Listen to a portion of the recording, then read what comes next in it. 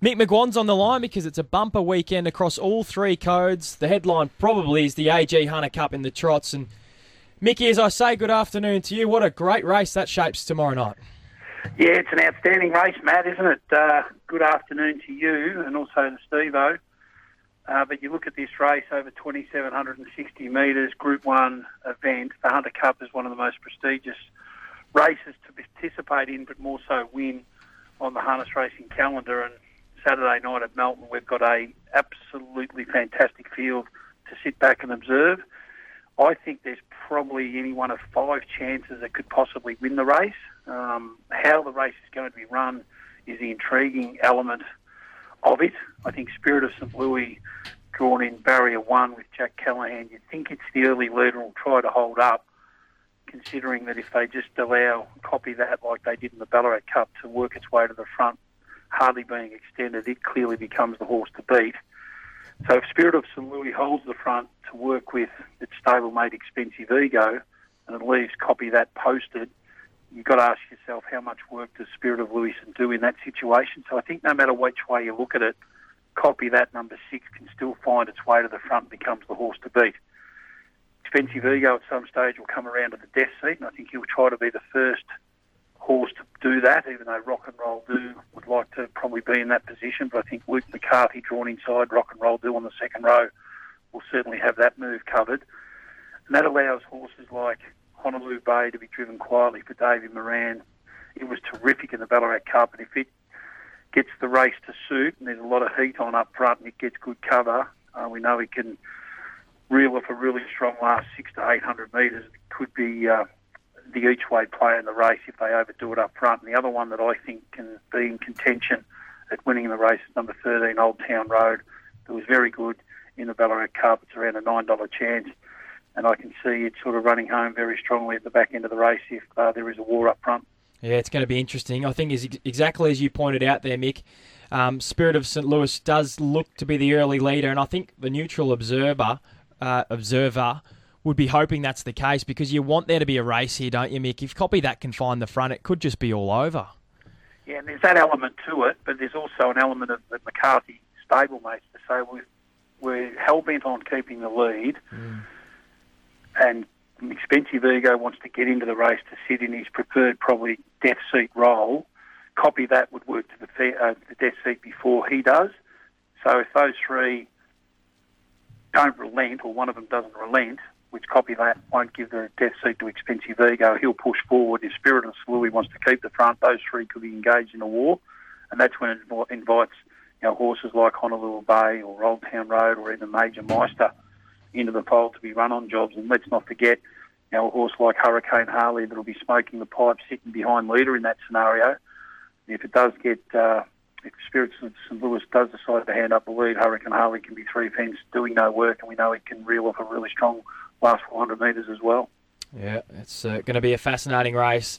Mick, how excited are you to see the return of Captain Ravishing there tomorrow? We haven't seen him since the Breeders' Crown Series.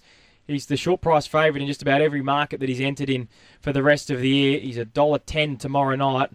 How excited are you to see him back at the races? Oh, absolutely exciting. This is what the trots need. They need a pin-up horse that people here in Victoria can gravitate to, really wrapped for the Tabers. They've done a lot of work over the long period of time in the industry, and to see them have a good horse, even though it's now trained by Clayton, Tonkin and Emma Stewart, this horse is just a once-in-a-generation type horse, I think. He's got to get with at the top level, but against 4-year-olds in a Group 2 event over 1,720, I think he'll take no prisoners. He'll make a statement on Saturday night. He'll bully his way to the front. Invitation only, he'll probably hand up the lead to it, and then 3 fence will be He's the Son of a Gun. The only way to get some money out of this race from a betting perspective, and that's what it's about, I think He's the Son of a Gun at $1.60, $1.65 is the logical place bet. It'll be doing no work, 3 fence for Matt Craven.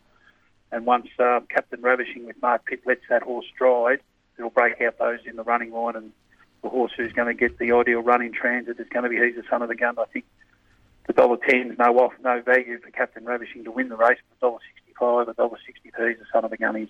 Yeah, can't wait on the place. Can't wait for it. It's two huge nights at Melton, and RSN 927 will be across it all. We'll be out there tomorrow night doing interviews on track alongside the Racing.com broadcast as well. So it's going to be a huge night tomorrow at Melton. What about in the Gallops this weekend, Mick? That's the program tomorrow at Sandown is pretty interesting. There's some good 2-year-olds going around, and we're certainly starting to see the good horses return now.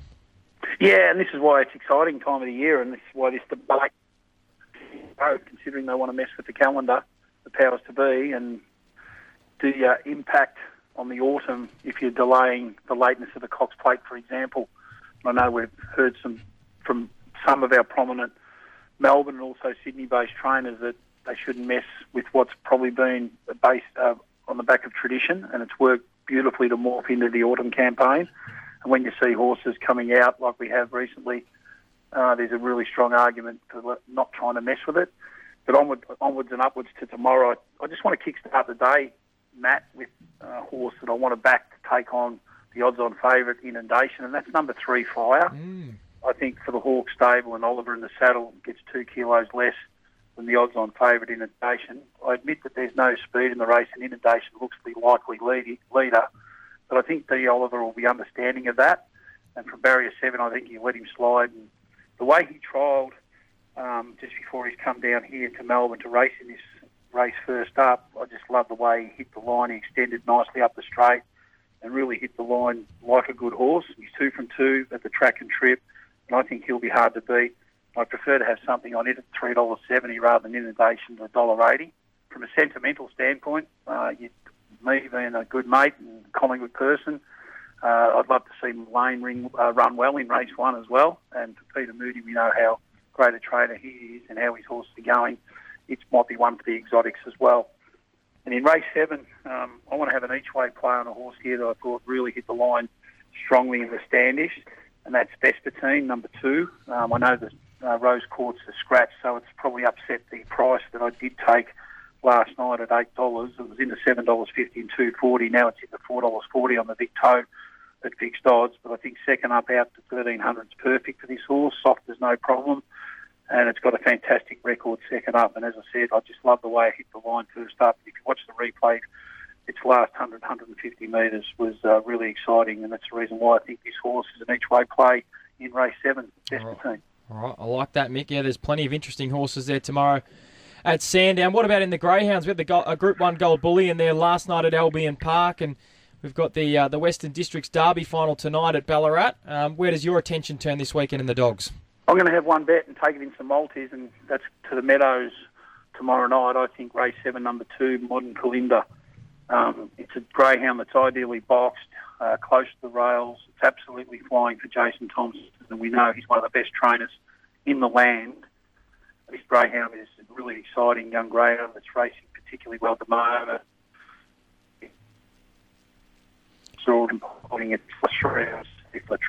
Some places you can get $2.10 at the tote, it's $1.75, and if you can shop well and get the $2.10, I think that represents great value. So race 7, number 2, Modern Kalinda, is the best of the night at the Meadows tomorrow night. 7, number 2 at the Meadows. I like it, Mickey. Now, I saw a photo of you throughout the week, which might have been taken by our AFL editor, Mark Stevens, who happens to be in the studio with me at the moment, Mick. Isn't he a spy? Of you signing on, was he learning off you the skills and the tricks to track watching? Yeah, we sat next to each other watching the Kangaroos, and I spoke to Cozzy last night on air talking about the influence that Alistair Clarkson has already had on the North Melbourne playing group. I love it when coaches really address the finer points of the game and really strip it back to fundamentals, and that's what I witnessed with Alistair Clarkson and North Melbourne. If you compare with what our eyes saw last year with David Noble, in all due respect, they were miles away with what they were trying to implement at North Melbourne compared to what my eyes are currently seeing, and you'll see that come out in their practice matches. I'm not saying they're going to make dramatic inroads from where they finished last year to be a top 8 team in 2023, but certainly he's on this journey of improvement. He's on this journey of teaching the players what the expectations are, and more importantly, attention to detail, just the basic fundamentals, how you stand the mark, ensuring you train it, how you work your craft in contested marking situations. That's important, coming across at different angles. Let's train it so our players are ready for it. And even, 2-on-2, 3-on-3 stoppage practice where the ball's hitting the ground and just having strong eyes to understand where the ball on its point might bounce to.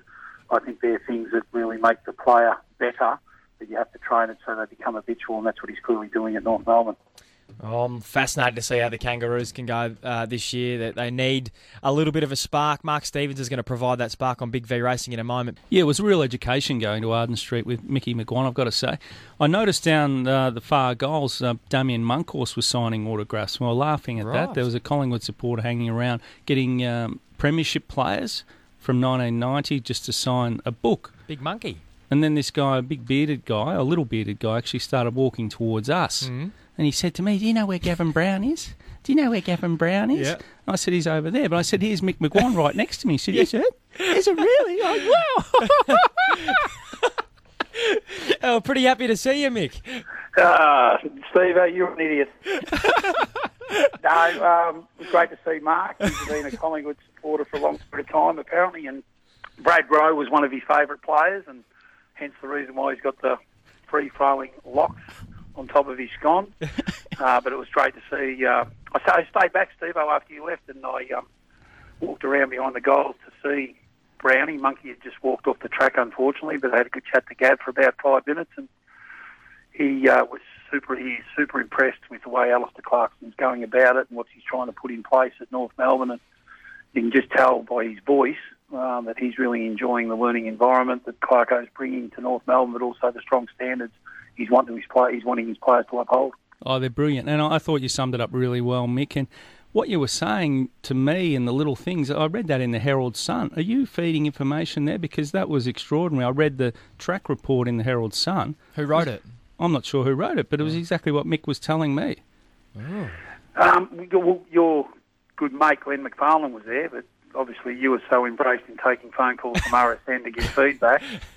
But Glenn might have been a person that I spoke to on the back of that training experience, and he basically wrote what we spoke about, and his eyes saw, so he had a job to do for the Herald Sun, and he didn't know I was there because it was a phone call post the training session, and it was just a matter of coincidence that we spoke that day, and he may have been the one that wrote something that we spoke about. It was a very smart article, Mick, and just the way you analyse the footy, sensational. So who would you be most impressed with as a track watcher as you get around so far in this pre-season? I said last week, Steve, I went and watched the Bulldogs York Club, and I know you love the Bullies. Mm-hmm. I said to Cozzy, if there's one person I'd be entertaining right now to have a bet on the Brownlow, it would be Marcus Bontempelli. And I know a lot of people love investing in the Brownlow a long way out because that's where you can get good odds. But Marcus Bontempelli, the player he is, the health that his body's in, I watched him closely at the start of the year last year. He was outstanding.